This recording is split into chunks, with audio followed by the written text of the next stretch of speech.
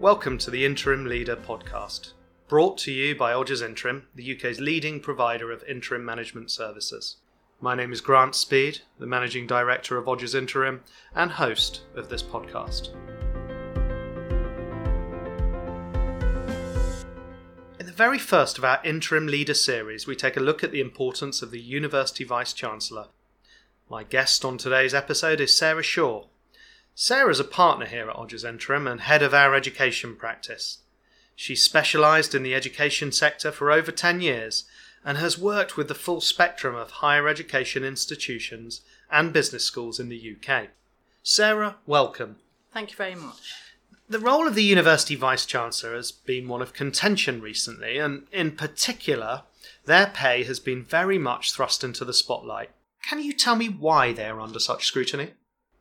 Well, the vast majority of universities in this country are public authorities, so of course there is scrutiny, and you can argue it's very fair that they are scrutinised. But we've got to remember that since 2012 they have been funded in a different way and not directly from government, but via student fees, and in fact the students have to pay those back via the Student Loans Company. They also receive income via research grants and also from commercial ventures, so basically from non-taxpayer revenues. I think it's also fair to say that really it's only a handful of Vice-Chancellors who are paid more than £400,000 per annum, so possibly it's only a few that are really under scrutiny. That's really interesting. So I'm guessing, would it make more sense if we compared Vice-Chancellors' pay with chief executives in the private sector? I think actually it possibly would, but I also think we need to look at the size and scale of universities, which of course vary enormously, as with those in the private sector, where again there's great disparity between companies. I think what's really important is the transparency and therefore the justification on how pay is determined for each individual Vice-Chancellor. So I read recently that the government has vowed to put laser-light focus on the pay of Vice-Chancellors in the UK. Has anything actually happened as a result of that rhetoric? Actually, I think there has. Just in June, the Committee of University Chairs, they published the final version of a new voluntary code, and it was actually around exactly this. So institutions are going to have to justify their Vice-Chancellor's pay if it is in the highest quartile, and they've got to publish the pay multiple of the Vice-Chancellor compared to the average earnings of the whole workforce. Also, the Vice-Chancellor won't be able to sit on their own remuneration committee and therefore not be directly involved in decisions around their own pay. Then there's the new Office for Students, and they're going to be publishing details of total remuneration packages. So historically there was criticism, and it was particularly levelled against Vice-Chancellors who had, for example, grace and favour houses and chauffeured limousines. I think it was these trappings which pushed up the total pay and possibly above the odds. And this is probably what was most unpalatable to the public.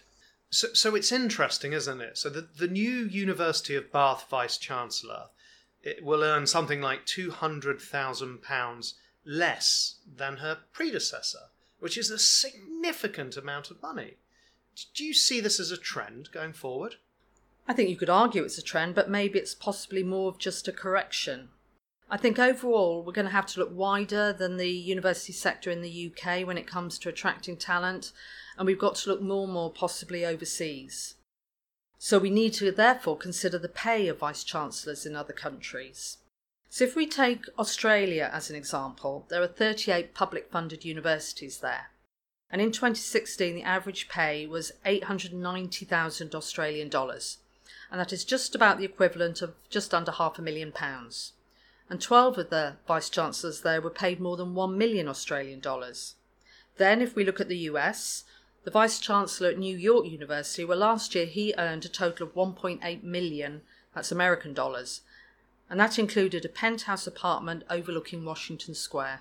Given that level of pay in countries overseas, are we going to see a brain drain in the UK of our best talent, our best Vice-Chancellors heading abroad for these opportunities? I don't think we're going to yet see a brain drain. However, I think we are beginning to see people returning to their home countries who maybe came over here 5 years ago to take up tenure as a Vice-Chancellor. So where historically we've been able to attract people from across the globe, we are now actually seeing examples of them, as we said, going back. So if we look at the Vice-Chancellor at Anglia Ruskin University, he's returning and he's going back to Australia to take up the same post at Deakin University. And as I understand it, he's not going to be taking a pay cut. Sarah, tell me, what makes a good Vice-Chancellor? Well, I think the role of the Vice-Chancellor has really evolved in the past decade, and we've got to look at why that is, and it's got to be in the context of what value UK universities give to the UK economy. So basically, they're generating over £100 billion and they support over 900,000 jobs. So they represent about 1.2% of GDP. So the role is therefore extremely high profile. And I think in terms of skills, they've got to be really excellent leaders, they've got to be really inspiring, and they've got to be fully committed. So I think in the old days, you could say that Vice-Chancellors could take off the summer holidays, but now they're going to take probably a maximum of 2 weeks, because basically they've got to be around their universities when they're going through clearing. I think they've also got to be really resilient. I think it's fair to say that the average tenure of a Vice-Chancellor is possibly only 5 years now, so they've got less time really to make an impact and show some success. That's quite surprising actually, so that the tenure is now much lower than a FTSE 100 chief executive. If we look at the pay disparity there, and I know it's not like for like, but the average chief executive was paid £5.7 million across the FTSE 100 last year. Is there an argument that we're not paying these vice-chancellors enough?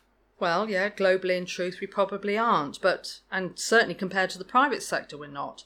But I think in the context of UK society, I really actually think we are. If I draw you back to my earlier point, there is really only a handful of vice-chancellors who are under this scrutiny. And perhaps that's got to be more in line with the size and governance of that university. That's really what's got to be taken into account.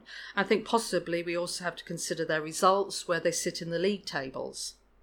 But where I think we've got to consider the most unprecedented challenge that's going to hit vice-chancellors and their universities, it's really going to be in the form of Brexit. And how do you see their roles changing once we leave the EU, or as we prepare to leave the EU? Well, there's certainly going to be significantly more pressure on vice-chancellors and what they do. I mean, they've got to face pressure here at home. We're having a downturn in the demographic of students, i.e. the number of school leavers who are going to be eligible to go to university, and that trend is going to continue for the next 6 years. So this is the number of 18-year-olds leaving school is on a downward path? Yep, it's going to be on a downward trend now for about 6 to 7 years. So therefore, it's really important for universities here in the UK to be able to draw their student population, not just from here, but also from mainland Europe and further afield. And I think my biggest worry is in a post-Brexit climate, are universities UK, are we going to look less attractive and therefore, basically less welcoming to international students? And they make up a really significant proportion of both undergraduate and postgraduate students in a lot of universities. So vice-chancellors then, they're going to have to, I suppose they're going to have more commercial acumen. They've got to navigate through this, therefore they're going to have really good strategic planning capabilities.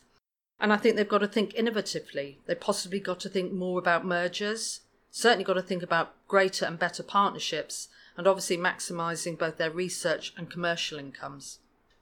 How do you think our universities in the UK will respond to leaving the EU?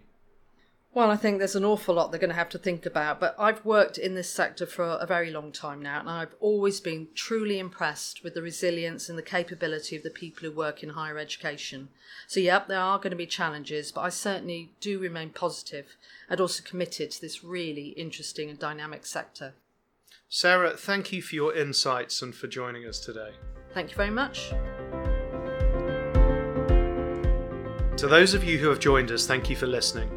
If you'd like to contribute to the debate, please do leave a comment or engage with us on Twitter and LinkedIn. You've been listening to the Interim Leader podcast with your host, Grant Speed.